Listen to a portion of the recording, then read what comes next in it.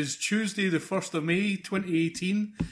This is Raptors in the Kitchen. I am one of your hosts, Paco Rodriguez, and I am joined by, he can do this all day, Tommy Vass. How's it going? And a guy who can make all the Jaffa cakes in the universe vanish with a click of a finger. It's Neil McCulloch. That I can, yeah. I've seen that. How are you gentlemen doing? Yeah, not bad, man. I'm alright. Not bad. Not too bad. So We'd love a Jaffa cake now that you brought them up. Yeah, Yeah, me too. man, who wouldn't? Like, have we spoke about Jaffa cakes on the show before? I don't know.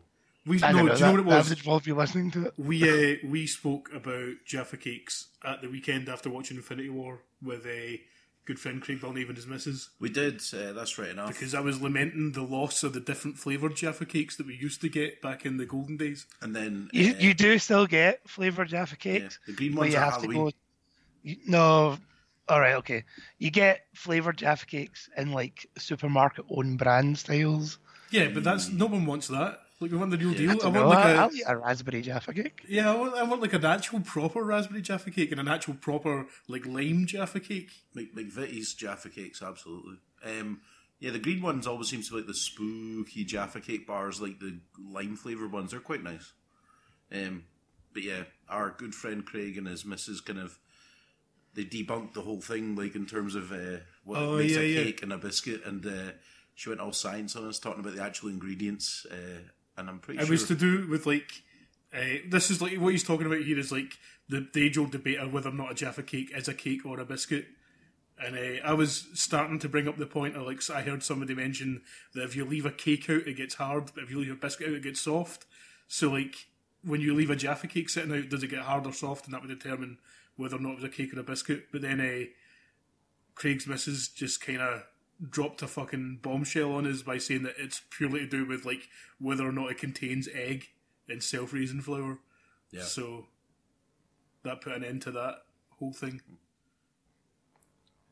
Neil seems stunned. Well, I was going to say, Neil's a great story, well told.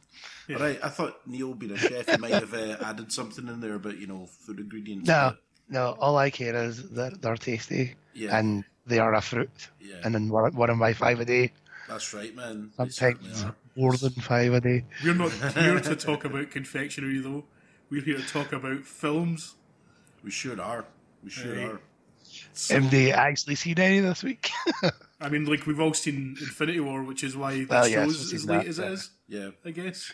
A combination of, like, Tommy was up north seeing his family. How'd that go? That was fine, aye. It was fine. I liked Neil's wee post today on Raptors in the Kitchen Facebook referencing how it's May Day, and it is, in fact, the day of harvest in the Wicker Man. Okay. So that was pretty sweet, man. I like that nice wee reference. I wanted to make it far more offensive to people from up north. Nah, all you I said was was still kind of tired. I mean, that's what everyone should strive for, really. I didn't find it offensive. I was like, yeah, that's right. That's what I'm saying. I would have liked to have made it more offensive. I also, like, I was planning on kind of going somewhere because, like, I've had a week off work. I've got, like, another week off just now. But instead, God of War released on the PS4, and it came out the day Tommy went up to the Highlands, and then all of a sudden he was just back here like 7 days later, and I had barely moved. Yeah. So yeah, that's been my week off. But yeah, we're recording this a bit later than normal. It was pretty much how most of Paco's holidays go, where the couch is about 6 inches from the telly. There is crisp packets and sweet packets all over the place, and the living room is pretty much just a filth den. This is slanderous lies. This living room has never been tidier than it is now. Yeah, because I went around and wiped all the surfaces and everything and hoovered. But when I came in and you were in the middle of God of War, I was like... Yeah, the only difference then was the couch was moved forward and that was it. It was still tidy. There was crisp packets and such all over the place. Yeah, like clean crisp packets from like... Empty crisp packets are not clean crisp packets. How's your week been, Neil? It's been okay. Bit of work here and there. Been playing a lot of Assassin's Creed Origins. I had planned to do some kind of podcast myself, but... Is it like on your own? Well, Tommy was up north. You had told me you were going away, Paco. I mean, so I should have went away. That's the thing. Yeah. Although by Wednesday you could have went I've not been away. Do I do something? I did think about it, but then at the same time I was like throwing like frosted imbued magical axes at goblins' heads. It's a pretty good excuse. Yeah, I thought so. Yeah. But like, also we hadn't seen anything. Like, This is true. yeah, Yeah, it was- Infinity War came out on Friday. Like, this is now Tuesday. Hopefully, once we're done recording this today, like I'll get it posted up tonight. Yeah, it was like it was an alright week to be away because it's like Infinity War's coming out. Nothing is coming to try and face that down. Oh, the release schedule was garbage. It was terrible. I believed it. I remember having a conversation with you saying that your mother was actively pissed off because the cinema was so shit, and I was like, man, she knows Infinity War's coming out, so what does she expect? Well, she's got all those Fast and spoke to Furious my movies to mother. watch anyway. Oh, I talked to my mum about that. I pitched that series to her, and she politely refused. The That's Ange and the absolutely Furious. But I spoke to her tomorrow, and she was raging that she goes to physio on a Monday, so she's not in the office on a Monday, so she'll quite often go to the cinema then. And she was kind of raging at my dad having to work today because it meant she couldn't go and see Infinity War, and she had to go see The Leisure Seeker Oh God! and Donald Sutherland. Do we have any of your mother's hot takes on the Leisure Seeker? I haven't spoken to her today since. Shame. My mother will sometimes enjoy those movies because it's her 60th birthday next week. Oh man, happy birthday, Ange. She goes to these kind of what I call the grey flicks. Me and you've talked about this, Neil. Yeah, Is this like another word for the senior screens? No, yeah, like kind of. like the senior market films made specifically for that market, like your exotic marigold hotels. Yeah, that Or film that- was alright. It's not that it's not alright. It's just like Yeah. it's a film where But you're like the that's- main star is like Dame Judi Dench and Brendan Gleeson, and it's about old English folk being old English so So folk. did you go see that shitty about- fucking potato Irish peel being pie thing? Was that the one with Emma Thompson? I don't know. Oh. No, did we not talk about this film last week, Tommy? Yeah, we did. I thought it was Broadbent, but it wasn't. No, It was Domhnall Gleeson. it was Not Dom. Brendan Gleeson And it- and Is Brendan Gleeson in it? and Diane Keaton. Right, oh, you're talking about this Leisure Seeker thing. No, Leisure Seekers is the No, one with Leisure Donald Seekers. Sutherland. Right. Donald Sutherland and Helen Mirren. This is all getting That- mega confusing. Much like old age. Like, will we jump into some news? Yeah, news isn't great this week because the internet has just been fucking talking about Infinity War, which if that is officially the biggest opening ever. It has made more money in its opening weekend than Justice League made in its entire run. That's correct. I also thought it was funny when the headline was basically Infinity War biggest opening weekend. Lucasfilm congratulates, and I'm like, Lucasfilm is owned by Disney, as is Marvel. Yeah, It's like, it's so all they're backslapping. yeah, so they're sucking their own dick. It's like, what? It's like, yeah, it's such a meaningless thing. It's like, yeah, guys, we did well. Thanks, guys. We absolutely did well. We're such a good team. But I mean, this was a foregone conclusion, wasn't it? With Infinity War, it really was. I never doubted this at all. Oh, it was always going to make money. It was always Yeah. going to be huge. Yeah, but there you go. But we'll get to Infinity War because again, that's the only thing we watched. I watched something today. You did, sorry, you did indeed. You watched Batman Ninja. All right, We'll okay. get to that, though. We'll get to that. Okay. Speaking of, well, we were talking briefly about the grey flicks, as Neil calls it. Another actress I would lamp in that you tend to see in those things is Charlotte Rampling. Yep. Never heard of her, man. You would have seen her. She is in Red Sparrow. She is in Assassin's Creed. She's in Angel Heart. She's just there. She's there a lot of the time. Very, very reliable. But she joins Paul Verhoeven's next film, The Good Virgin. Now, as soon as I read this, I was like, well, of course this is Paul What Verhoeven are we getting? Yeah, okay. This is the Verhoeven you're getting, right? I'll play a game with you come the end of this, right? So the film stars Virginia Elfra, who was in Elle. Did you see Elle? That was Verhoeven's last movie. It was really good. Stars as Bernadette Carlini, a novice nun who is capable of performing miracles. Hold on. A novice nun? Yes. Right, okay, alright, okay. As in, like, she's new to it. Yes. Right. Capable of performing miracles. And this is going on whilst the plague is ravaging 17th century Italy. While at the convent, she's at the convent. That's it. Yes, she begins a love affair with. Right, gentlemen, it's a Paul Verhoeven film. Roger Moore. Who is she having a love affair with? It is not Roger Moore. He is dead. Would that stop Paul Verhoeven? Priest. Oh, you're warm. You're warm, but it's a Paul Verhoeven deal. It can't even be that simple. No, that'd be fucking great. It's the 17th century. Doug? No. It's the 17th century. It'd be mega frowned upon. Another woman. Oh, Way, there you go, Paco. Another nun, to be precise. Was it Verhoeven that done Black Book? Yes, it was. Yeah. Never seen that. You told me it was really good. Yeah. Yeah, where you see the unnecessary shot of her bleaching her pubes blonde. How is it unnecessary? Like, she's trying to make herself look like a German. I know, but it's a Paul Verhoeven shot. It's something we didn't really have to see, but Paul Verhoeven has to make sure we get all the deets, especially the sexual ones. But yeah, and Charlotte Rampling is said to be in a key supporting role, as well as the guy who played the Merovingian in the Matrix trilogy. A guy with a ball bag, man. Yeah, it wasn't great, man. Can you name one other film that he was in? Matrix Reloaded. I want to say Babylon AD. He was in a terrible film that also had Billy Connolly and Paul Walker in it.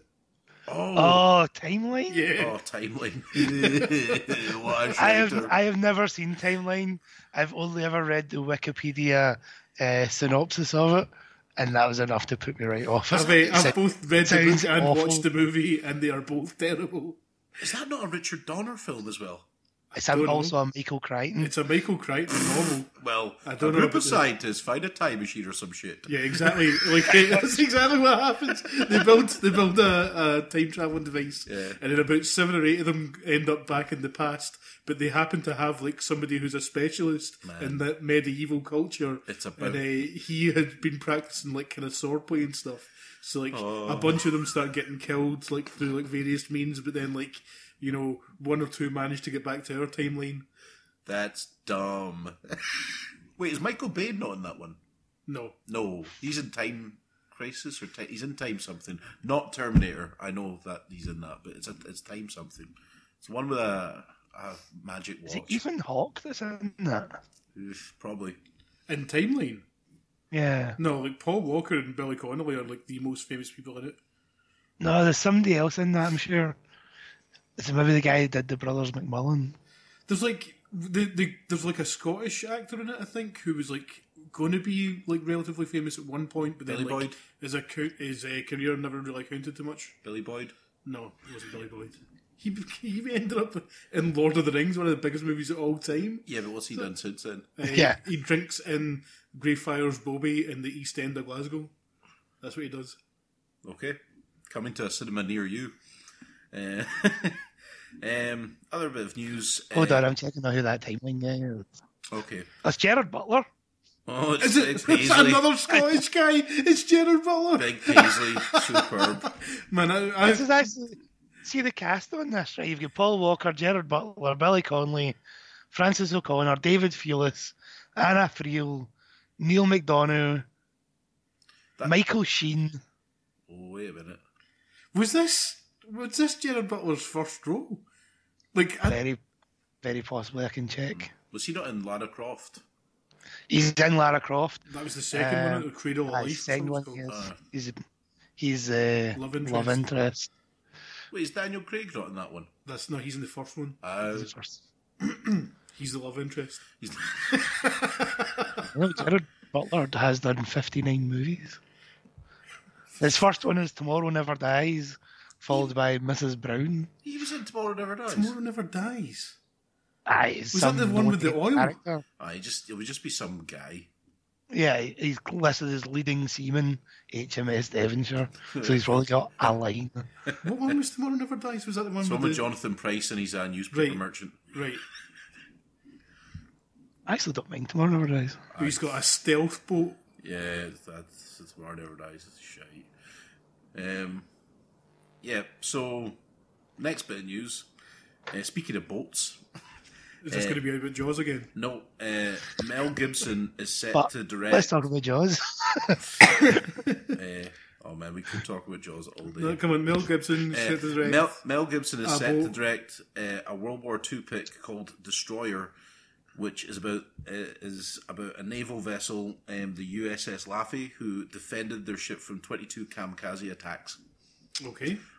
I'll watch that. Does- I think Mel Gibson as a director is fairly reliable. Right. I don't know what happened there, but like at some point during your like kind of reading of that, like I got it in my head it was Mel Brooks that was making this.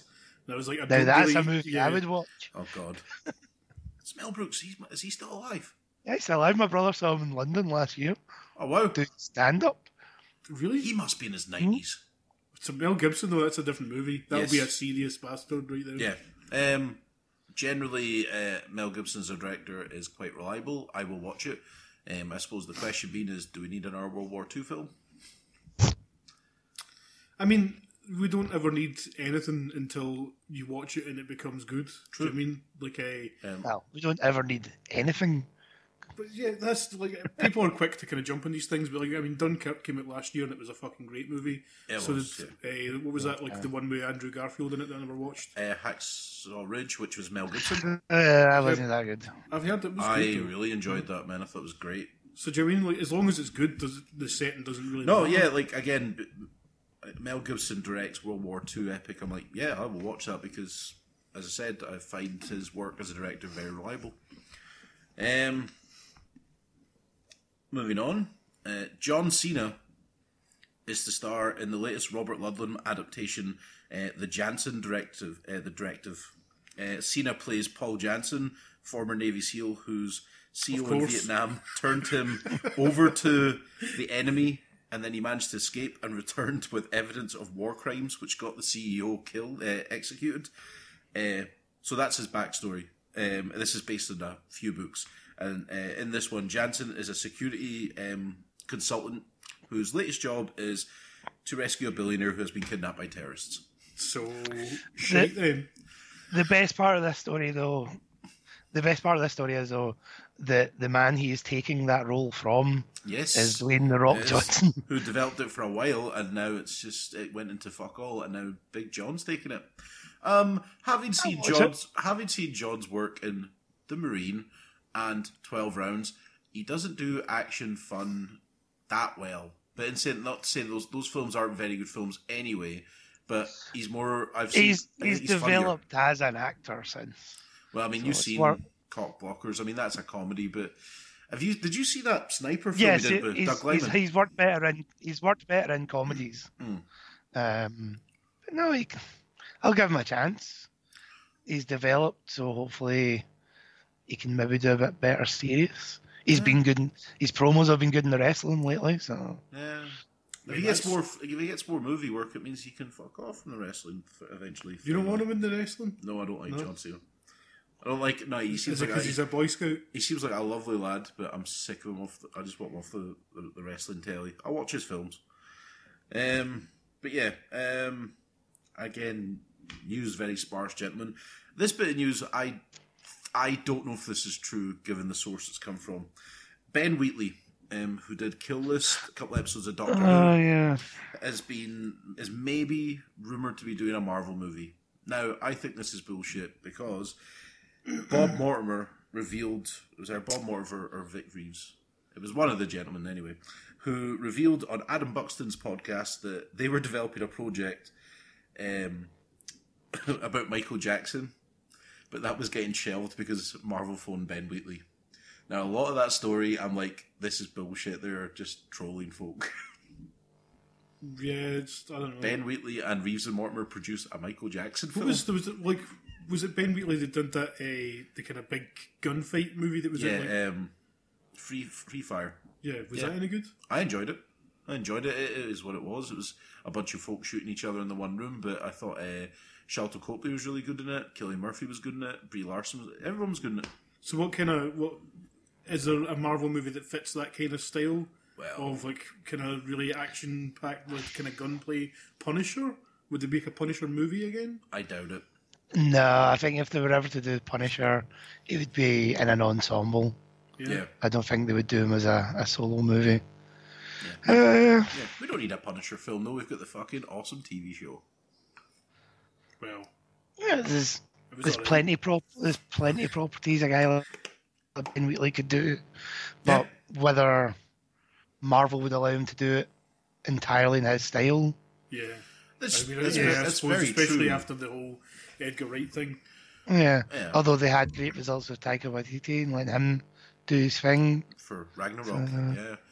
But that tends to be the thing with Marvel. I mean, we've talked about this before. I mean, James Gunn, director of Slither, it's like, we're wanting you to head up Guardians of the Galaxy. You're like, that's a big step up for you. Even as I've mentioned what Neil was saying about Ragnarok, you're like, man, they're going to let What We Did in the Shadows guy do Thor 3, and it works. So sometimes it is like Marvel's, even the Russo brothers, I mean, they were Arrested Development, some episodes of The Office, and they just made like possibly the biggest movie came ever. from Community. Community as well. Community as well, yeah. But there you go. They're more comedy roots, and then they're like, we want you to do a spy espionage thriller called The Winter Soldier, and they fucking knocked out the park. Yeah, it was really And now they're leading the way. Exactly. Yeah, like we were talking again to Mick Craig after watching Infinity War, and he mentioned that like he was a wee bit sceptical that he wasn't sure if Guardians of the Galaxy would fit in this because he's that used to Gunn writing for them. Mm-hmm. Apparently, he wrote all their sections in Infinity War. I quite believe that. Yeah, I can believe that. Which is pretty cool. Because we'll talk about that later. Yeah. Well, to be fair, Is that all that's news? all the news. So I mean, like, The only other thing that I saw, which is maybe newsworthy, is Lupita Nyong'o has been attached to The Killer. the remake of The Killer, a film originally by John Woo, and now slated to have a remake directed by John Woo. So, oh wow, what was the last thing John Woo made? it wasn't Redcliffe. It was Was it him that did that? I thought it was Takeshi Miike. no Redcliffe's John Woo. Okay. If you want to loan it, I'll get you it. It's dead good. The last John Woo movie I remember seeing was Wind Talkers, and that wasn't good. Oh, Redcliffe was after Wind Talkers. Yeah. I know he went back to China to make films there. Why did they just wrote John Cliff? Wouldn't say Thinking of that. John Wick. What was his last American-produced movie? Was it Wind Talkers? I think that would have been Wind Talkers, yeah. When was that? Early 2000s. Right, the last thing he did was a film called Manhunt in 2017. Chinese movie. It's all Chinese. Oh, no, it's a Redcliffe too. Redcliffe 2, is it Cliffhanger? Cliff Harder? Are you guys looking forward to this then? Like, Yeah, no, I'll watch the shit out of a remake of The Killer. I love the original. But I don't think I don't hold it in enough regard to say you can't remake it. I think enough time has passed. I mean, like, was it like special effects heavy kind of movie in the first place? Does it need a remake? Is it? I've never seen it. It's not really a special effects movie. It's a film about assassins. Yeah, so like, why bother remaking it? And why does this need a remake if it's not like, Why taking did advantage? why did they bother remaking Scarface? The Al Pacino Scarface isn't the original Paco. I know, like a So why did they bother remaking anything? To make money? yeah. See, the thing is though, right? That's like Howard Hawks' Scarface and Brian De Palma's Scarface are very chalk and cheese. It's like the story, the whole a rise to power and a fall from grace is there, but they're very different movies. And obviously, like the Howard Hawks one was like fucking way back in like the 40s and the 50s, and and Brian De Palma's is like the sun-drenched beaches of 1980s Miami, and it just It just seems like if you're gonna remake a film, then I could see the kind of point in doing it if like the technology wasn't there when you made it the first time in order to kind of make the vision that you wanted or whatever. Or like in the case of somebody like Robert Rodriguez who made El Mariachi, and then like made Desperado, which was essentially just El Mariachi again, but like he made it because he had a budget the second time around. Like I could see the point in that, but like this, I mean, I'm guessing The Killer wasn't like John Woo's first film or even like a really mega early film. I think, was it not, Neil? I thought it was before Hard Boiled. It's before Hard Boiled, but it's only a couple of maybe 2-3 movies before that. But It's early 80s. Is it Chow Yun Fat? Yeah. if it's not like mega technology intensive or like CGI fueled or whatever, like, and it wasn't like it had a shit budget the first time around, what's the point? Like, I don't know. No, you're remaking. It's what Hollywood has always done. It's remade foreign films for an American audience. oh, yeah, okay, Yeah. you're right. There was talk of a remake of Hard Boiled a few years ago. Look at the fact they want to remake. I mean, I know it's a live action one, but they want to remake Akira. I mean, do you need to remake Akira? Did you need to remake Ghost in the Shell? Definitely not. But again, that was an anime, and they remade it in live action. I could see the point in that because there's a difference there. But like, I mean, this Killer, is it even going to be like a massive money maker? Do you know what I mean? It sounds like I something don't know. that'll be like a. Who knows? I don't know. Like again, like Neil said, like you've got a bankable action director, from the director of Face Off and Mission Impossible 2, and maybe even they might say the original Killer or Hard Boiled. And then you've got, we don't know. We've only got one confirmed star, but I wouldn't be surprised if you get a couple more. Did you say it's about several assassins, Neil?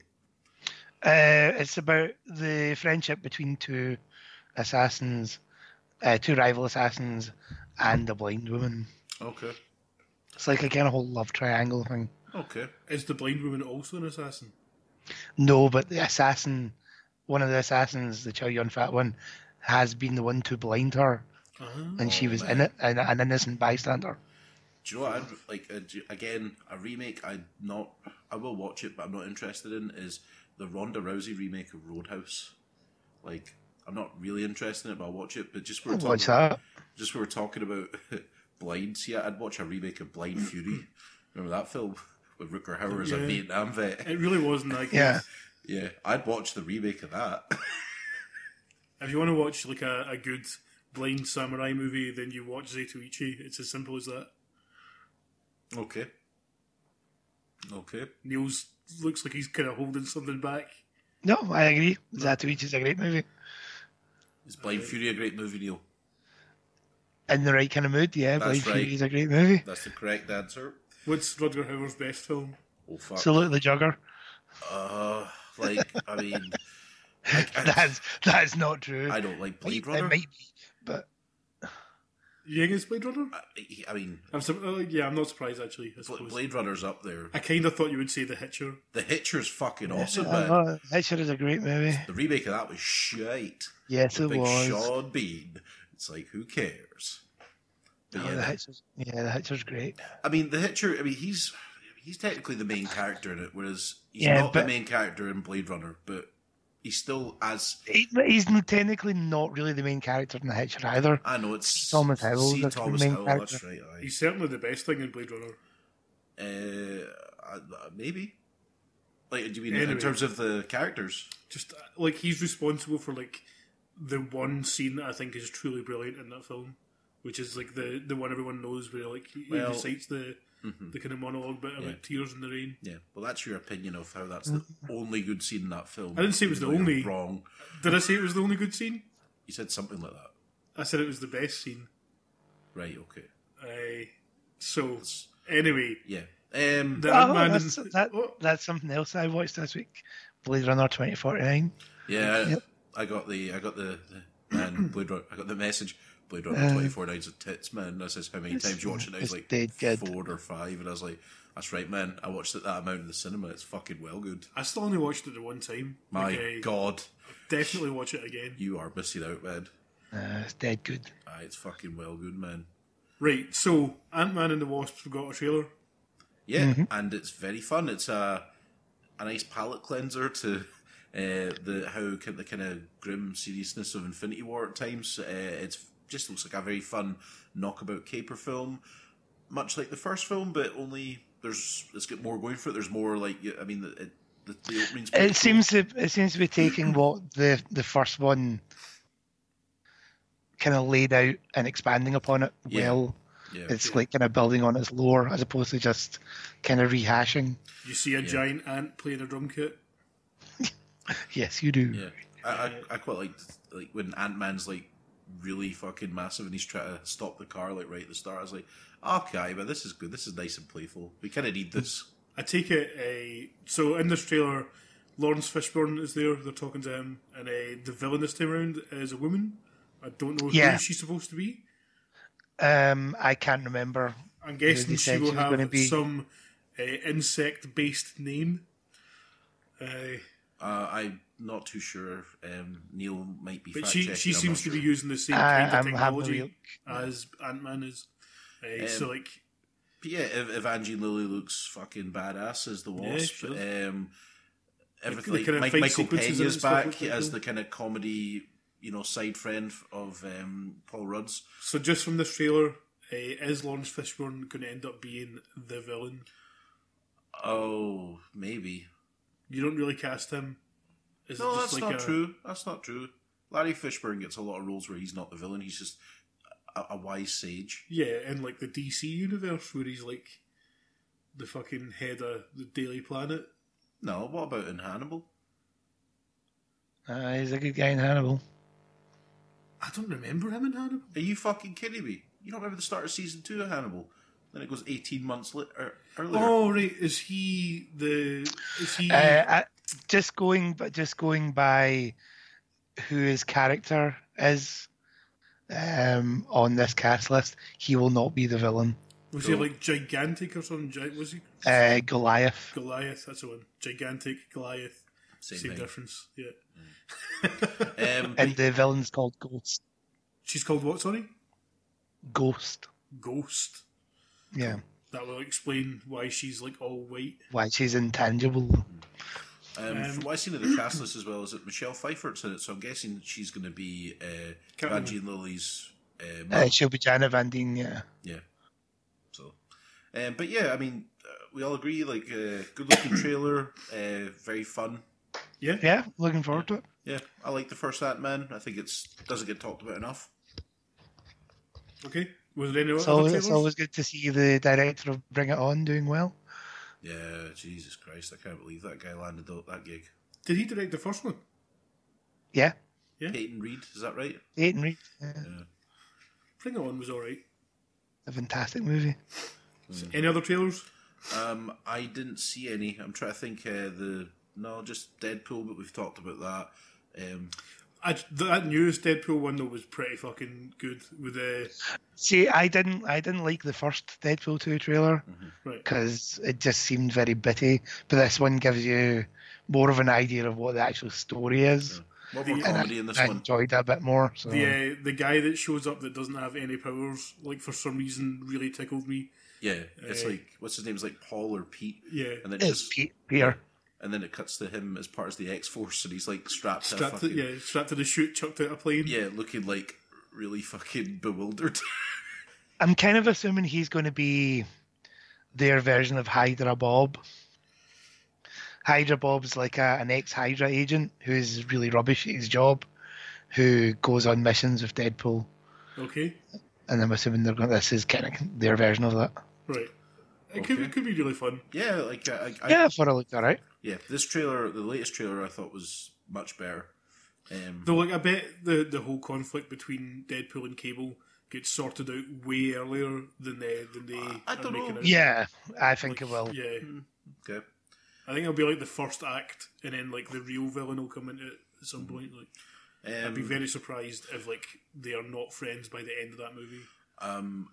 The new the Solo trailer is still there. It still looks it's there. I still have interest in seeing it. Of course, it's just that way that like Alden Ehrenreich, I don't think he is convincing at all in this trailer. Like charisma wise, how much of that though is because you know that you had to get coaching lessons and stuff, acting coaching lessons? It's that way. Like, I mean, for me, he's got the best scene in Hail Caesar, and I just thought that he... But it turns out it wasn't acting. Oh, man, imagine. But, I don't know, it was just like... I thought he was really... I thought he appeared in that film quite confident. In this, I guess I'm just like... I don't know, I'm sceptical, but I will still watch it. I thought Donald Glover was great as Lando. Yeah, he seemed quite good as Lando. Yeah, Woody Harrelson is doing what Woody Harrelson does. Well, get high and talk nonsense. Well, he might be doing that, but he's also a thief in this one, so there you go. But yeah, that's the only trailers I can remember. So, will we get to it then? Well, do you want to tell us about a Batman Ninja, of course. Yeah, I can tell you about Batman Ninja. That's 90 minutes of my life I'm never getting back. Was it that bad? Right, Batman Ninja is it's one of the two latest DC animated universe movies. The other one being a sequel to the Suicide Squad one that they brought out recently. In it, Gorilla Grodd has created a time machine, and this isn't spoiling anything because this happened in like the first 5 minutes. He creates a time machine, opens a time portal, transports everyone in that, transports Arkham Asylum, all the Bat family who just happened to be there on the island to stop Gorilla Grodd. All these villains, transport them in this time bubble. Fuck off. And then Batman sees the time bubble from a distance, drives his motor up into this time bubble, which is warping reality as he runs up buildings and down buildings, and So, like, premise aside, though, right? That sounds gets quite ropey. transported to feudal Japan. Why it goes from Gotham City to feudal Japan? Because that's the whole That's conceit of the anybody's movie. guess. That was like the whole thing was about this art style from the get go, and like that's Yeah, the thing but- that interested me definitely was Yeah, seeing like the I'll- Joker let- being done like an Oni and stuff like that. Right, I'll get to that. But that's Um, in that one. I mean, Jesus. So because Batman entered the time loop 2 seconds later than everybody else, he arrives in Japan 2 years later than everybody else. Fuck off. Because that's So how when that he- works. So when he arrives, he gets attacked by these guys in Joker's masks, knocks their pans in, bumps into his Catwoman, who just happens to be around the corner from where he appears at thin air. None of the locals are terrified by the fact that this guy has just appeared out of thin air, by the way. They just take it on the chin and move on. So Catwoman reveals that in the 2 years that all the villains have been there, they have managed to amass enough power each to take over the different prefectures of Japan, and they've started a war with each other to see who can become the Shogun, with the Joker being the head guy at the moment. That sounds alright. Yeah, but it's no, it's not. Okay. It just becomes so stupid, and so it just becomes like really bad anime Okay. in terms of the way it does its storytelling. So like the action isn't even good, or No, the action isn't good because it's. I don't know if it's because being a Batman fan, I have expectations of how you should be doing Batman, or whether it's just it just didn't appeal to me because of certain ways they did things. okay. Right, okay, I'm just if nobody wants to hear spoilers for Batman Ninja, go away. So there's mechs in feudal Japan Okay. because the Joker has introduced the Industrial Revolution like years before it should ever been introduced. So in 2 years, all of these fucking mental Arkham villains have created these giant fucking mechs to fight each other, I mean, this is Because- all sounding great. and they're supposed to fight each other because they think they've killed the Joker, And they think they've killed Batman. So they go and have this war to see which one will become Shogun. They fight each other. Batman shows up. Joker shows up in his own mech, which he has somehow managed to now build, even though he's supposed to have been dead for 6 months. And they all then turn on Batman because the Joker mind controls everybody else and gets all their mechs to join to become one giant mech. Yeah, this sounds legit. That sounds like anime. Yeah, it's very anime, but it's also very boring. Okay. I don't want to say it made no sense because it's anime. Nothing quite often makes sense in anime, but because it's a Batman story, it has to have some degree of grounding. Yeah.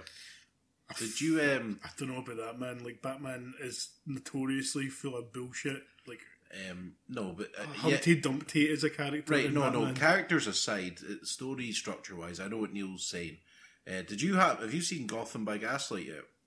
Yes, I didn't particularly like that either because I love the source material. Yeah. And Gotham by Gaslight is also a complete bastardization of Gotham by Gaslight and its sequel, Master of Tomorrow. Yeah, which Master of Tomorrow is nowhere near as good. Well, I mean, I watched that a while back, and I was the same. I was like, it's set in Victorian times, and it's this, and then there's Jack the Ripper, and then when it reveals who he is, I was like, no, I don't buy that for a second. There's no fucking way that would happen. It works in the comics because they establish a relationship. Right. Early doors in the comic. Right, because see, in the film, it's very kind of fucking.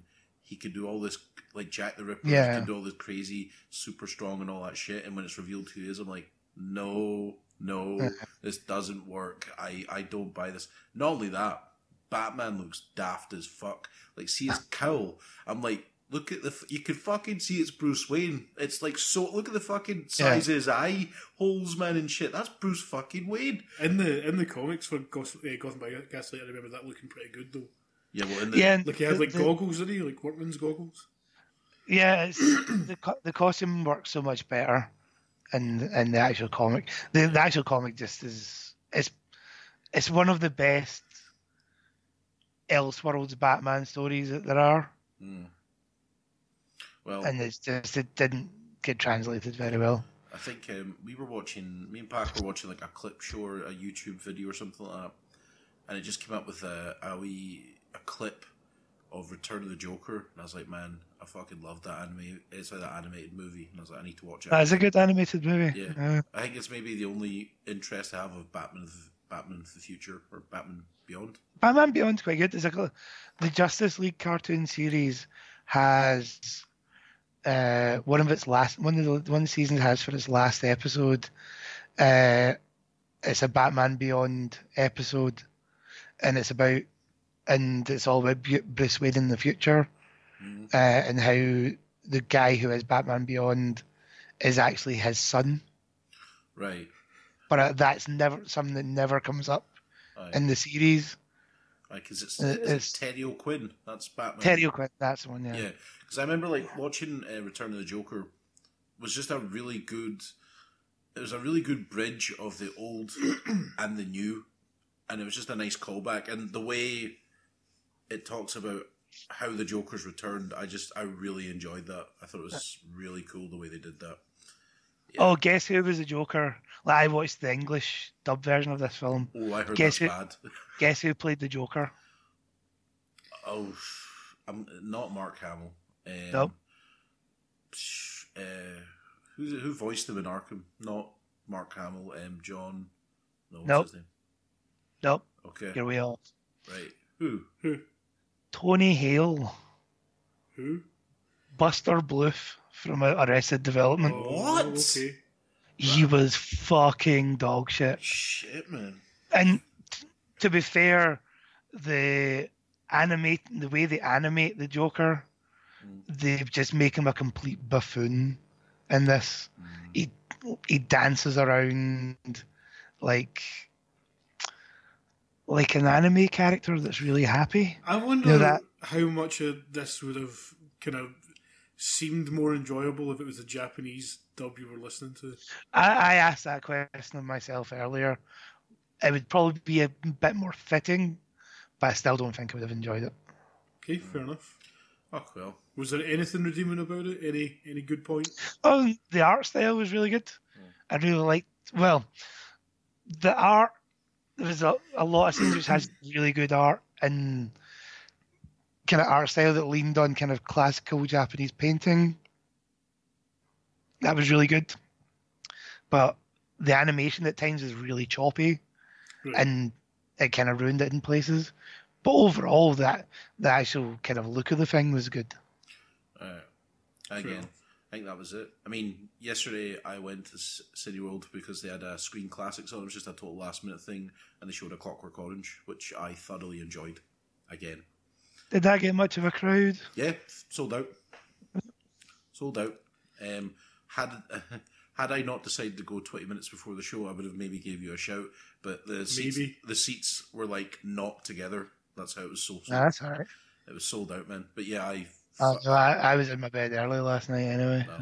but again, Clockwork Orange really is for me. It's like it's up there with a Grave of the Fireflies and Requiem for a Dream as one of those movies that I really enjoyed, but just never want to see ever again. I don't think it's as grim as Grave of the Fireflies.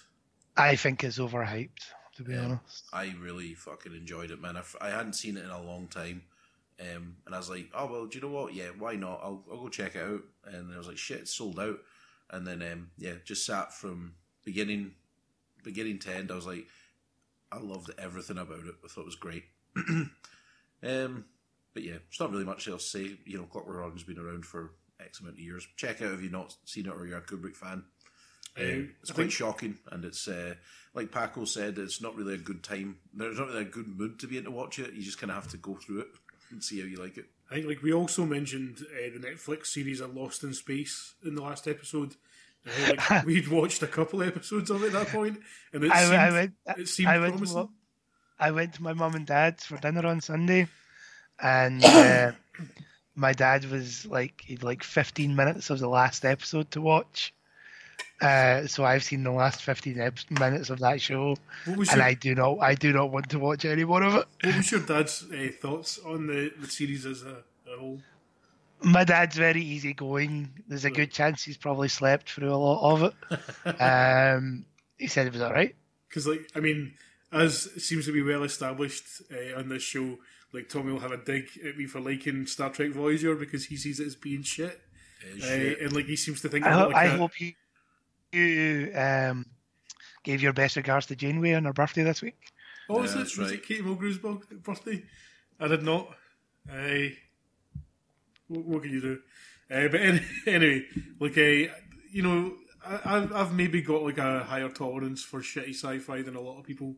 But you do. I got to like halfway through the 6th episode of this and actually just fucking turned it off and decided that was me done with it. Like, it just got progressively worse as time went on. The character of Dr. Smith is just so completely fucking rubbish and trite that it just ruined any potential goodness of the rest of the show. Do you not have a soft spot for Parker Posey, though? I quite like Parker Posey, yeah. I mean, I don't mind... strangely attractive. I don't mind that actress. I just think that the character... I also enjoy her work. Because, like... I'm really sick of these kind of two-faced characters in TV shows that seem to be like a recurring trend ever since Battlestar Galactica had Gaius Baltar.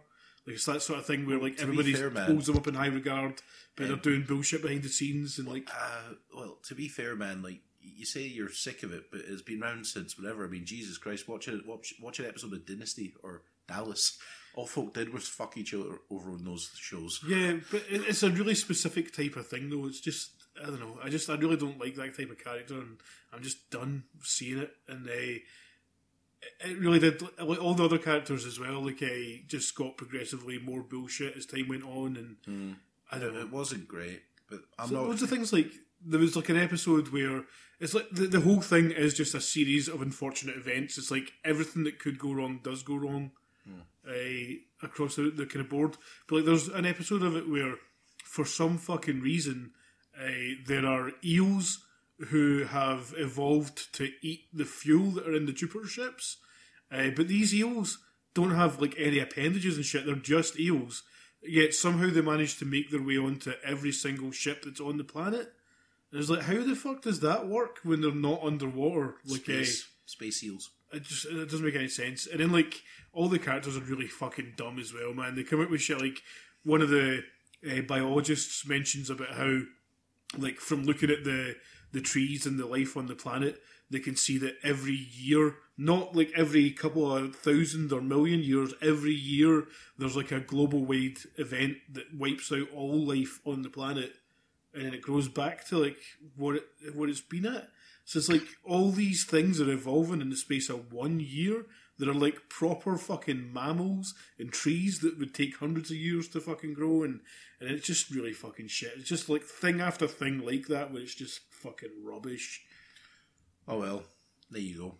So the bit that turned me off was there's a fight in an airlock where the Mother Robinson, a woman that plays the Jackie Sharp in House of Cards. Yeah.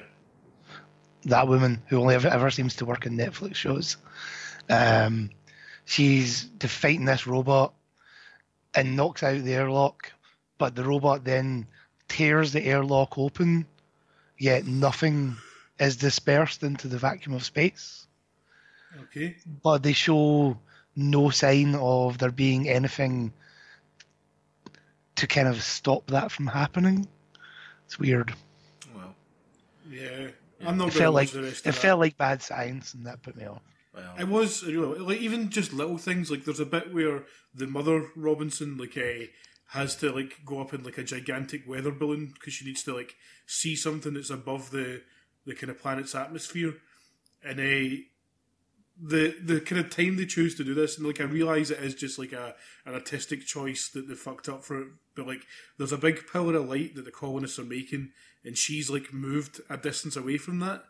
But like when she goes up in the air, the pillar of light that you can see from space is like at least 4,000 or 5,000 miles away.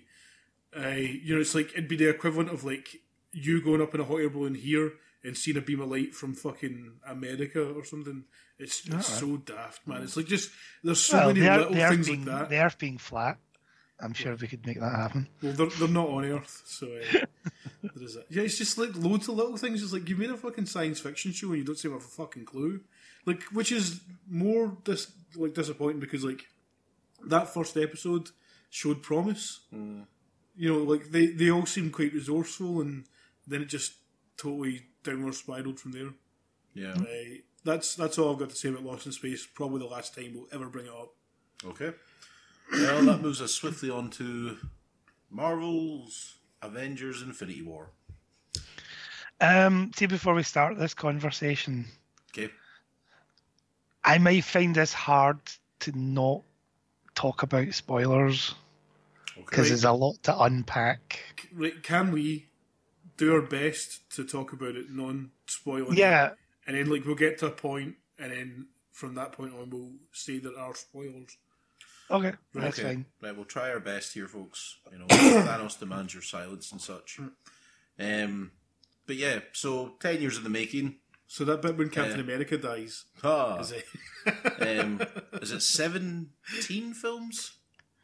Was it either 17 or 19? I think this was the 19th. Right.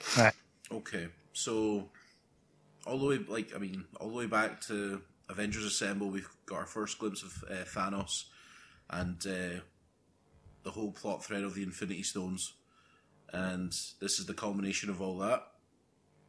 And so I think we were all kind of nervous because, you know, we've all seen the Marvel Cinematic Universe since the beginning, since RDJ first became Iron Man, and there was a lot riding on it. And I have to say, I wasn't disappointed. I thought it was thrilling. I thought it was a proper epic in terms of just the way it looked. Given the amount of characters you're having to juggle, I thought all the plot threads worked well enough together. And I also like the fact that the key to this film is it's Thanos' movie. Yeah. It wasn't just Thanos is the villain. It's like you got plenty of character work from him. I thought Josh Brolin was really good as him. I thought he looked great as Thanos. Like the whole character design of Thanos looked great. And for being a CGI villain, yeah, he had so much presence. yes, Like he kind of forgot about that. He did still look kind of shitty sometimes, though. Like, the CGI wasn't quite up to snuff, like, all the time. But, like, for the most part, it was good enough to kind of move the movie forward. And again, one thing I just, again, I've got so much respect for the Russo brothers. They've came such a long way. I mean, don't get me wrong. I mean, Winter Soldier's still, like, fucking incredible. But in terms of this is just up their game in terms of what they're capable of as filmmakers. Like, I thought the way the film just kind of starts, it just goes straight into the guts of it. It doesn't pussyfoot about, and you get a really fucking. It hits the ground running, and I thought that was excellent. I was like, right, we're fucking straight into this now with this really pivotal scene, where you're led to believe certain things happen, and certain things do happen. But as I said, we can't really talk too much about it because we don't want to spoil it. I don't know, man. I thought some of the characters really shone well in this in terms of I thought Doctor Strange was badass in this, given I thought they took they took like from his own film and just made him look cooler in every sense of the word. Like the way they utilized his powers, I thought Thor was probably MVP in this in terms of how cool he was. Everything just seemed to get amped up, and a lot of the action scenes, I didn't find them repetitive. I was at no point was I bored thinking, I wonder what these guys are up to because this scene's not very thrilling. It was the quickest 3 hours I've ever spent in a cinema. Yeah, like when it ended, it did not feel like you'd spent that much time in there. No, and at no point were you bored. I know a lot of folk who are fans of certain Marvel characters and maybe think they didn't get their due. I know a lot of folk who weren't happy that it felt like maybe Cap America only played a kind of side note, but I thought every character kind of played the piece of the puzzle they should have. That is one of my kind of gripes about it. Like, it's not a negative thing because, like, there is so much going on in that film that it's understandable that they couldn't fit, like, you know, they couldn't give Captain America a more prominent role in it. Like, he does do enough. Like, he's there and, like, you know, he looks so sullen in every scene that he's in that you do just kind of, I don't know. It's like I have to remember this was originally a part one, and in a sense, it is still technically a part one of absolutely. two, and that to me kind of negates all of this person maybe never got enough of a bigger role because their role is still to come. Yeah, exactly, Neil. And like, again, within the context of the story. Yeah, without saying too much, there's certain things that happen in this film where it frees up a lot of time for maybe the folk may have said didn't have a bigger part in this one. It frees up their time for chapter 2. Yeah, but I mean, like since pretty much the first Avengers movie, like Captain America has been maybe my favourite one out of a lot of them. Mm-hmm. So like, especially like being that his films have been the best ones as well, like outside of the Avengers kind of group movies. Yeah, that's true. So like to have him in this and be in a bit more of a diminished role in this movie is like a wee bit of a disappointment, but like not. I wouldn't hold it against the film. There is just so much going on. So like they do a good job of like there are like so many characters, but like they make it all manageable because like they essentially split this film up into 3 different storylines and they kind of move between them all at like a really just understandable pace. Yeah, you know, like you never spend too much time with one character that you kind of wish you were seeing what the other characters were doing at any point. Like it's all measured out pretty well that way, and like all the 3 different kind of subplots are all entertaining in their own right as well. Like this could have been like 3 separate hour-long movies, just you know, with each one of those kind of story beats, and it would still have worked. Yeah, I mean, like they talk about like if you're going to make a big not so much a big action film, but just kind of any action film anyway. Like a key thing is to have 3 plot threads. Any more, your audience is either going to get bored or they're going to find it hard to keep up. Case in point of that was, Phantom Menace, a boring film anyway, but even Lucas knew during the edit that he had too many plot points. He had 4 plot threads, 4.5 plot threads going, and that's can be too much for an audience to digest. With Infinity War, it had those 3, but at the same time, it almost within them they had like wee subplots as well, and you're just like, yeah, but I'm still so fucking entertained because I'm now seeing this character and how they're working their way into this big puzzle. Watching them all kind of interact with each other as well was really satisfying. Like the one thing that kind of really sets the Marvel movies apart from like the competition, which, you know, I mean, fair enough. There's like a lot of things there, I suppose, but it's like all the times where you get to see the heroes kind of working in unison, like stuff where, like, you know, Bucky will take Cap's shield and do stuff with it or whatever. Like in this one, there's like a lot of sequences where Doctor Strange's powers kind of really interact with everyone else's powers in total complementary ways. As Neil and kind of Tommy both said as well, like Thanos ends up being quite a sympathetic villain as well. Like at the start of the movie, his motivations were not clear, and I really didn't like that. Like just you hear, even from the trailers, you hear them kind of people saying ever since they knew him, he just wanted half the universe dead. It's like, well, fucking why? And then there's like a point in the movie where they kind of do highlight it, and it's not like the most original of plots, but like it's enough to kind of give you, you know, like the motivations. It's serviceable enough motivations to push it forward. Yeah, absolutely. I would say that the biggest downfall of the film, though, are the villains other than Thanos. Like, you've got like the children of Thanos, or like the Black Council, they were called. That. The Black Order are not developed. They are all pretty fucking disposable.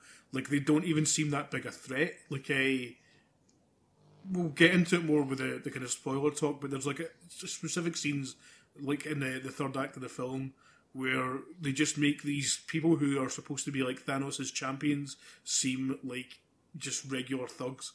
Yeah. That is the weakest bit about it.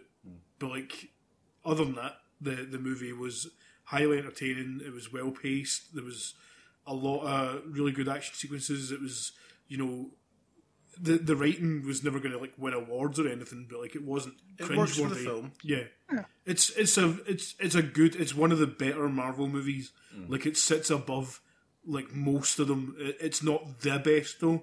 I still think that Winter Soldier and Thor Ragnarok are better. Okay.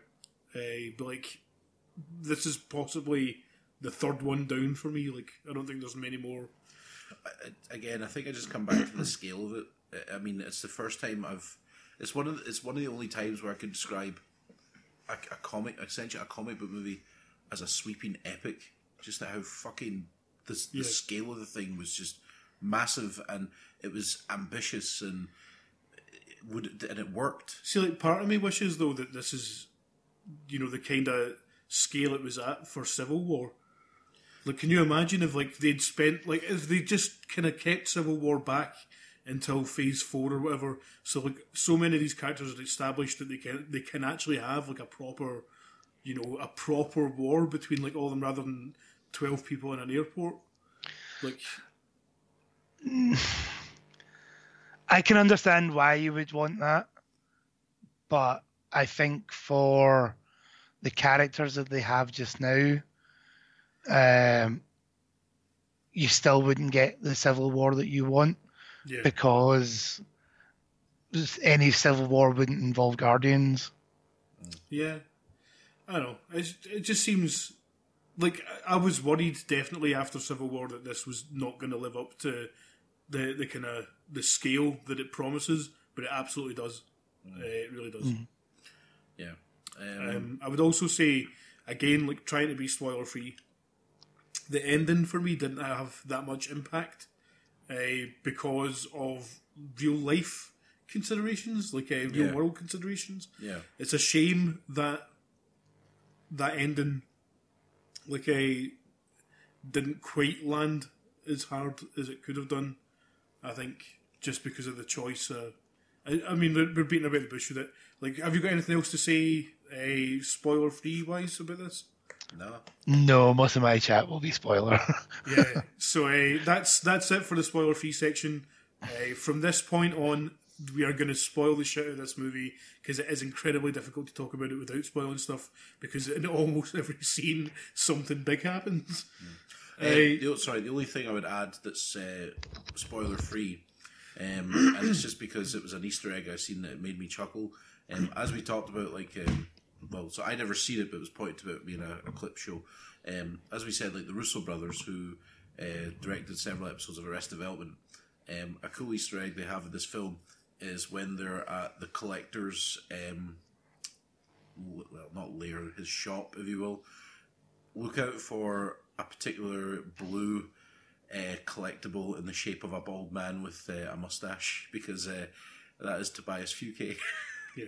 And I thought that was a really fucking cool Easter egg. That is pretty cool. And I will be looking up for second time I see it. Anyway, from now on, spoilers. Neil, take it away. Right, this film sets its stall out right from the fucking start. Yeah. That is where this film's strengths really lie, and that it gets you right into the story.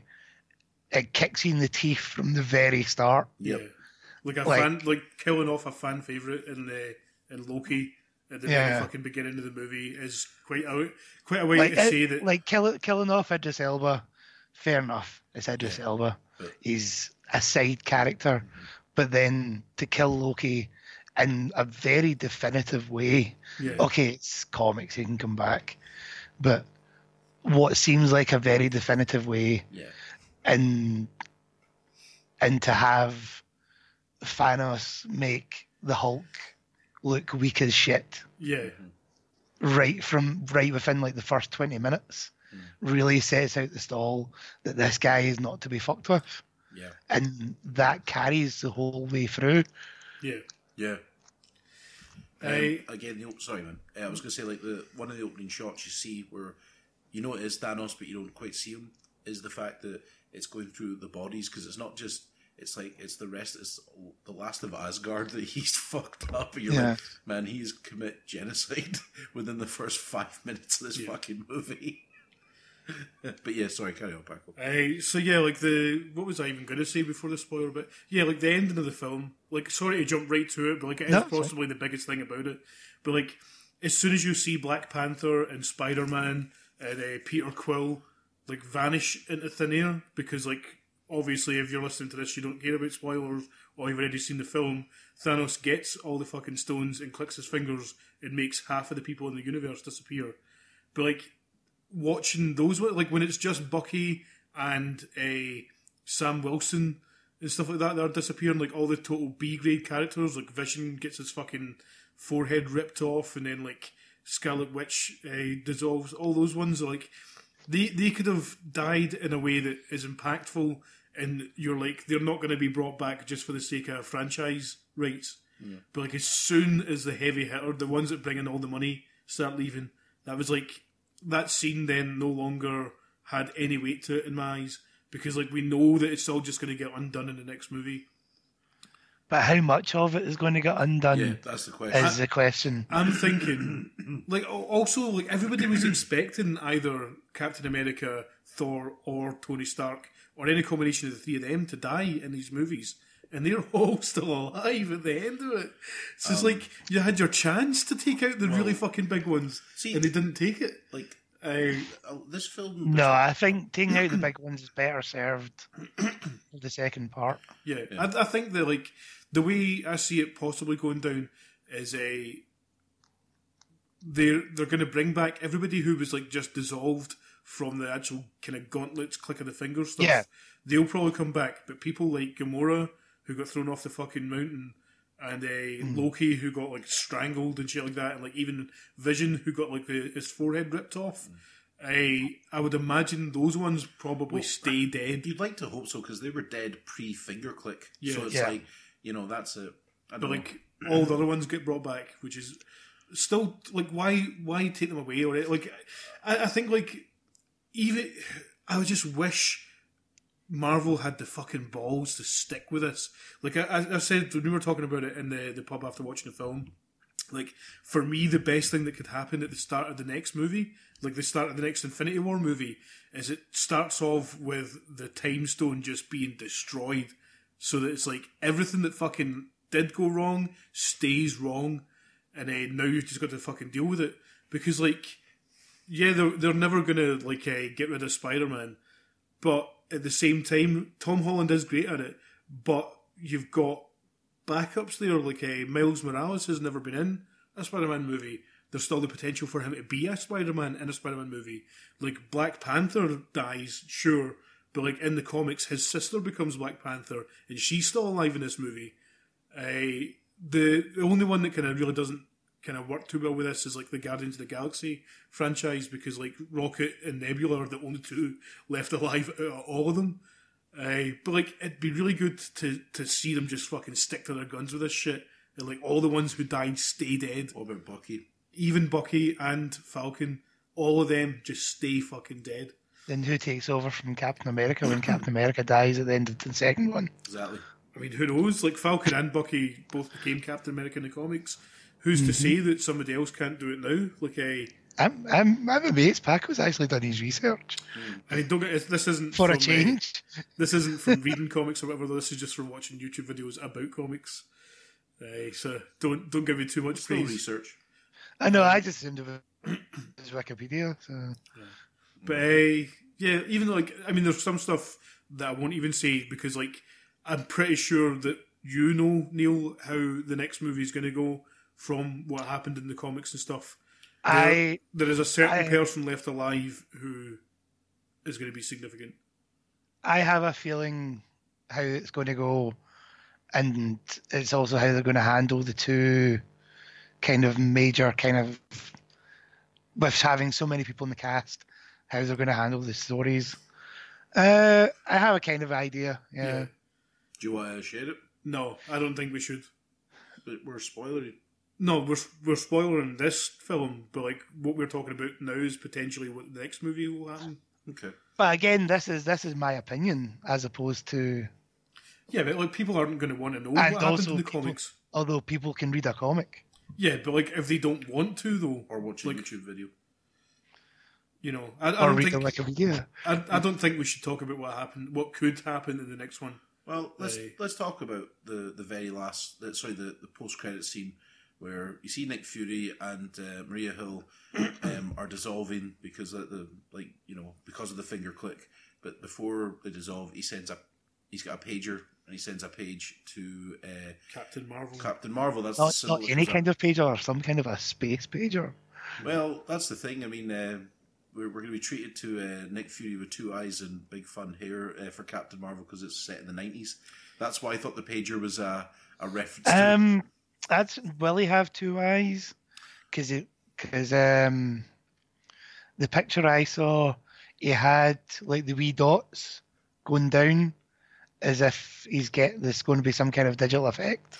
Well, maybe, man. I mean, it's funny because I this is just what I'd read, but in Winter Soldier, does he not talk about how Robert Redford's character is the one that caused him to lose his eye, which was in Bolivia? No, not Bolivia, Bogota. Yeah, was it not in the 70s? Yeah. So it would make sense. So he won't have two eyes. Yeah, there you Fair go. enough. What do you guys think of the Red Skull showing up in this? I really liked that. Yeah. I had no idea he was going to be in it. Yeah. That was it's a big Red Skull. For like what fucking 9 years of like people kind of speculating about his return, to see him there, even in that kind of that passive role where like he's isolated from everything, was pretty cool. Yeah, I was. Yeah, I enjoyed him being there. Yeah, really nice. It was good to see him. I hope it's not the end of that. Like now that the Soul Stone isn't on that planet, like it kind of frees him up a bit, doesn't it? Like, I mean, the character does seem. But then, how vastly did he different. get back from that planet? Yeah. But yeah, like I don't know. I mean, I agree with you. My kind of theory is like, yeah, Chris Evans has said his contract's up. Hemsworth said he's finished with acting. He's finished with acting. I think he's like, I made enough money. I want to go be a dad. I want to be a dad, and you know, I've got enough money. It's fine. Let's go be a dad in Australia, raise my kids, which is fair enough. RDJ, I mean, he's not getting any younger. He's been there since the beginning. You got to wonder when he's going to, call it Apparently, quits. we are getting Iron Man 4. Wow, okay.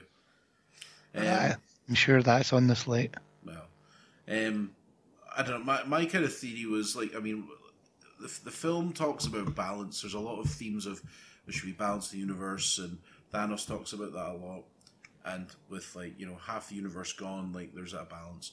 Part of me thinks that in order to get these characters back, in order to have there will be still. I don't think they can just reverse the finger click. There's going to be some. I mean, Doctor Strange says it when he hands over the time stone. Oh, it's the only way. We're into the end game now, so he's already seen the possibility. I found that to be quite interesting though, because he gives over the time stone to save Tony's life specifically, which would indicate that Tony has a massive part to play in the next. Yeah, I mean, again, bringing some of these. But also, he's seen. What was it? It was like a 14 million realities, and they've only won on one of them. Yeah. So he knows how to win. Yeah. So as everything he do is based on that. Yeah, but that's what I'm saying, which included saving specifically Tony's life. Yeah. But also seeing his own death. Yeah. Yeah, maybe. But it's that to me is a bit annoying. Sorry, Tom. No, I was just going to say, in terms of the balance thing, if we're going to get characters back, the only other thing I can think of is in order to get some characters back, maybe the characters that are still there maybe have to have some kind of sacrifice in there. I mean, I mean, with the Iron Man thing, that scene where Spider-Man is like, I don't want to go, Mr. Stark, and all that, and it's like that kind of father-son thing, because all the way through the film, Tony, or even just as far back as Civil War, Tony has felt responsible for Spider-Man, and then to see him kind of fade away, he's let him down, kind of thing. And part of me thinks, in order to get him back, there's going to have to be a balance to taking folk back, and then other folk not being there. You know what I mean? Yeah. I don't know how it's going to work, but that's the way I kind of see the whole. Cap goes, Bucky stays, Iron Man goes, Spider-Man comes back, and say that. I don't know about Hemsworth. I mean, I don't know how that works. I mean, Groot comes back. Yeah, I was going to say he's. We get Natalie Portman. Hey, no chance. God, no thanks. No, she'll just get money for showing her photograph again. Yeah, Jane Foster just finished her 4 run in the comics. That was it was a great run. I would take a Jane Foster 4. Speaking of the Thor bits and stuff like that, that was one of the bits in the film that I found really distracting. Was the gigantic Peter Dinklage. Who, I loved that. I mean, great. It was kind of cool and stuff, but at the same time, they gave him the most ridiculous wig, and there was so many shots where it just looked fucking stupid. He also just played Tyrion Lannister. Yeah, is that the only accent he can do? Yeah. I enjoyed that. I didn't see that coming at all. I thought it was really, really cool. I knew he was in it. I did. I knew he was in it. I didn't know what he was going to be. I didn't know he was in it. I thought it was a cool. I thought it was a cool wee addition. I thought all the interactions with when you think Thor's dead and then he's in space and the Guardians pick him up, all that bits where Chris Pratt and him are duking it out because Zoe Saldana's feeling his muscles and that. Yeah, Pratt's putting on that voice. It's fantastic. Even all the bit where he talks about how his brother just died and then he had to kill his sister. And all this, and then he lost an eye. Then Peter Cole's I had to kill my own dad. He's I had to kill my own dad, and I came out there to still got both eyes. And all that. I came out of it with both eyes. He's a fucking asshole. There was a lot of good stuff in there. But as you kind of mentioned in the kind of spoiler-free bit, the villains were weak as piss. I was really disappointed in that. There was so much promise with them, and they were just so nothing. Ebony Maw got the most. Ebony Maw was the kind of guy who was torturing Doctor Strange.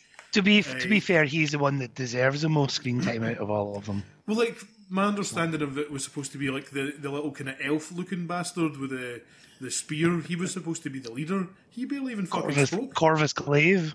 Yes. He barely spoke in the entire thing. Yeah.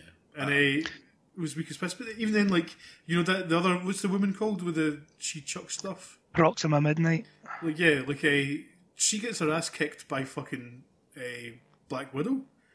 Do you know what I mean? It's she's not a superhero. That is just a person. Yeah. It's like I don't know. They all just seem quite shitty. Like they seem like the big guy who they called him in this like fucking some Cull, Oblivion Cull or something. Cull Oblivion. Oh, Cull Obsidian. Cull Obsidian, but like his actual name is That's Brown right. Dwarf. Like they just Bruce Banner just fucking treats him like he's a fucking goon. Like I quite liked like you were saying, Neil, about how Hulk is made to feel like shit, emasculated, if you will, and how he won't come out. Yeah. I thought that worked really well. yeah, he seemed like he was afraid of Thanos. Like, Yeah, thought that was really that was cool. pretty cool. I liked. I fucking loved that bit, and I should have seen it coming, but I didn't. When Cap turns up at Waverley Station, I was like, "Oh fucking right, man, this is great." Did you spot the "We will deep fry your kebab"? sign? Yeah, I laughed So- at that. Yeah. So prominent as well. All those bits were pretty cool. Like the stuff between Scarlet Witch and Vision was pretty decent. Like having that be such a massive driving force for a lot of the plot is like getting that fucking gem out of his head before all the shit starts, and then them not managing it was really satisfying. Like in a, I mean, was Last Jedi this year? Or was that last year? That was last year, right? Last year, Christmas. But yeah, like in a kind of time where people just criticise that heavily for like everybody in it being a fuck up and nothing they do kind of panning out. Like that's one of the things I actually liked about Last Jedi, which generally I thought was a shit film. But like this time around, like I like how that's a continuing thing. It's like things don't always work out the way the narrative would kind of expect them to go. Like, Well, I mean, look at the end of the film where like Thanos won. Like, yeah, I mean that was always going to happen though. Like that was a foregone conclusion. I don't know if it was before. I don't know if it was always going to happen. I really enjoyed the way they did it though. Yeah. Like Thanos he arrives on Earth, kicks fuck at the Avengers. Scarlet Witch and Vision think they've won. He reverses time. Nah, fuck it. Bush. And he gets a fucking axe to he's the just chest. told. That was great. Gets an axe to the chest, and then rewrites reality, Yeah, and then just goes up the road and has a sit down. yeah. Brilliant. That bit So, like, was great, man. The other thing that I kind of like that they stuck to in this because like it always seemed ridiculous to me. Like I found out sometime last year or maybe a bit longer ago that Thanos is supposed to be from Titan, the moon of Saturn. That's why he's called the Mad Titan. I was like, that's ridiculous.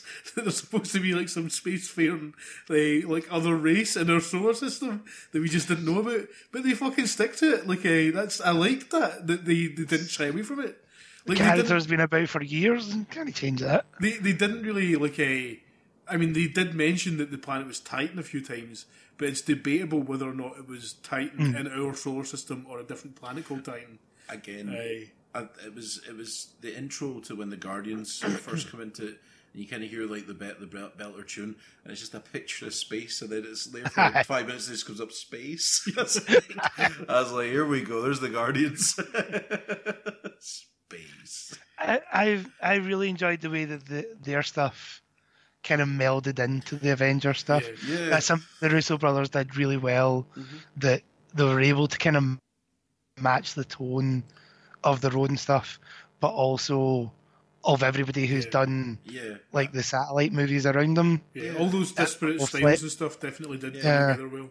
Even like again when Zoe Saldana is telling Chris Pratt, when the time comes you have to kill me, and they go in for a winch, and Drax has been standing there for an hour. He's like, just crisp and that. And he's like, I'm fairly sure Invisible Man's like, hi Drax, like, damn it. Little fucking nice touches there was a like lot of that, good man. bits. Like even just like one of my favourite scenes in the film as well was like when they go to the collector's kind of place and you see that whole scene kind of play out where she thinks she's killed him and then she breaks down into tears and you hear his voice and stuff. All that was fucking great. It was really well done. Yeah. Which also then played into Gamora's death scene, Yeah. Wow. which I thought was brilliant. It was Yeah. brilliant. It's- Fucking it- ruthless, that- man. Like the whole time she's ripping the cunt out of him, going, "You can't now get this stone because you've got no heart, no soul," and you can see he's like Yeah. actually torn up about this decision, And like because he's a big bastard. Yeah. He knows he's still got to kill her. Aye. But like they also set that up before that scene as well though, like in the bit when like she sees the throne and he says to her it's like somebody had always hoped you would sit in it. And like you get the impression even then that like in his own fucked up way, he does care about her.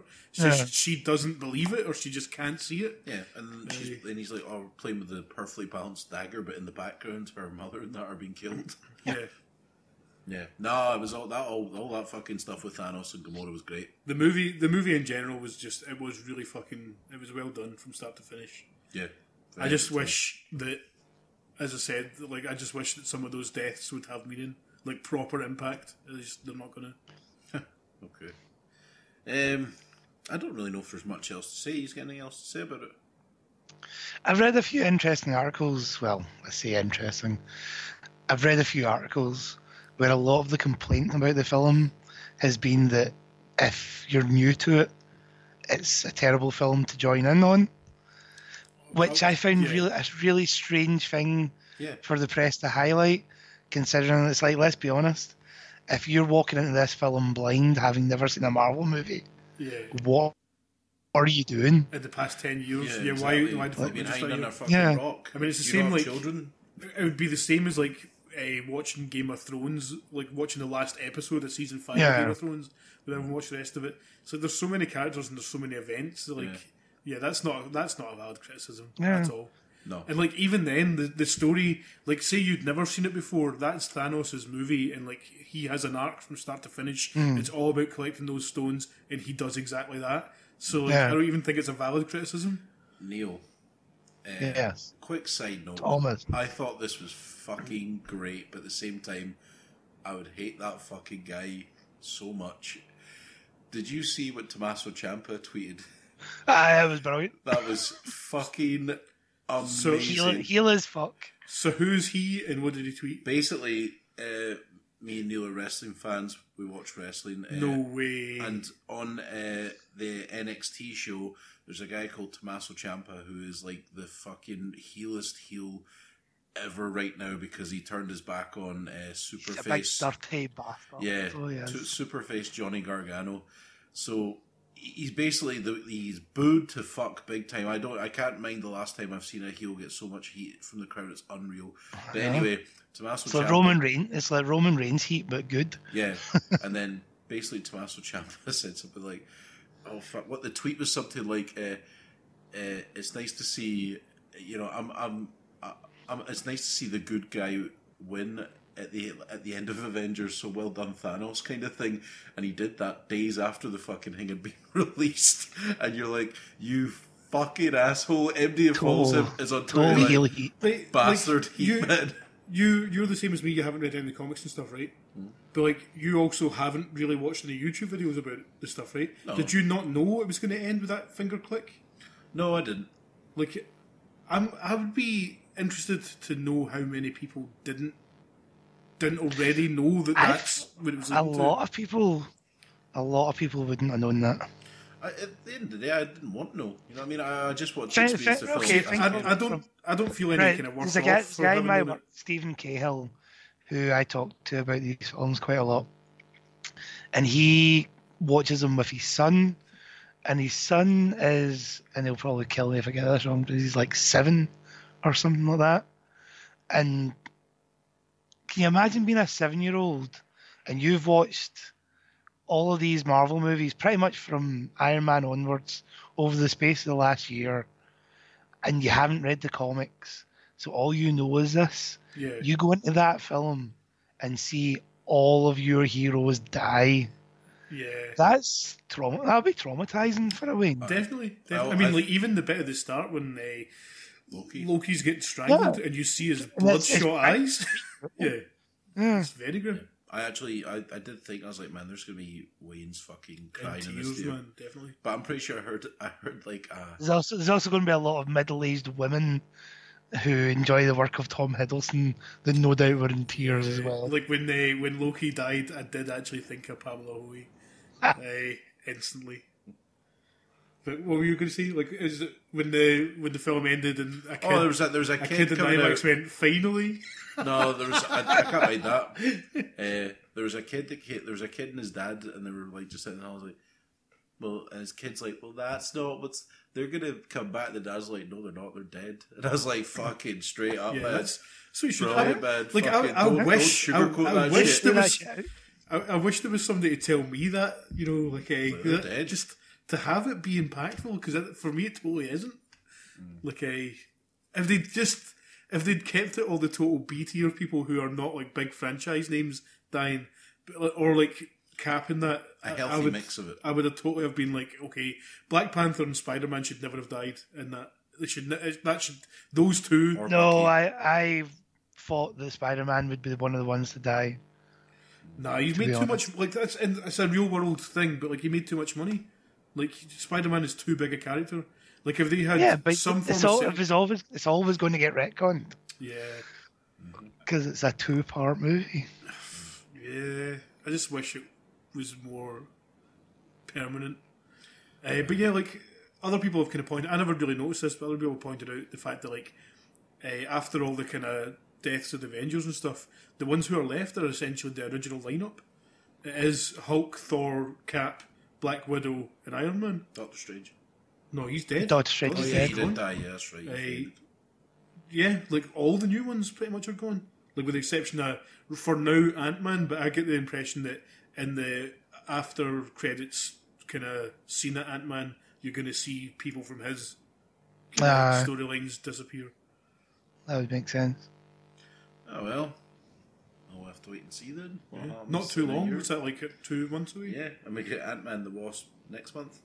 No, July. Yeah, 2 months away. Yeah. Next It's month July. is Solo. Sweet. And this month is So, Deadpool 2. Cool. is Solo this month or June?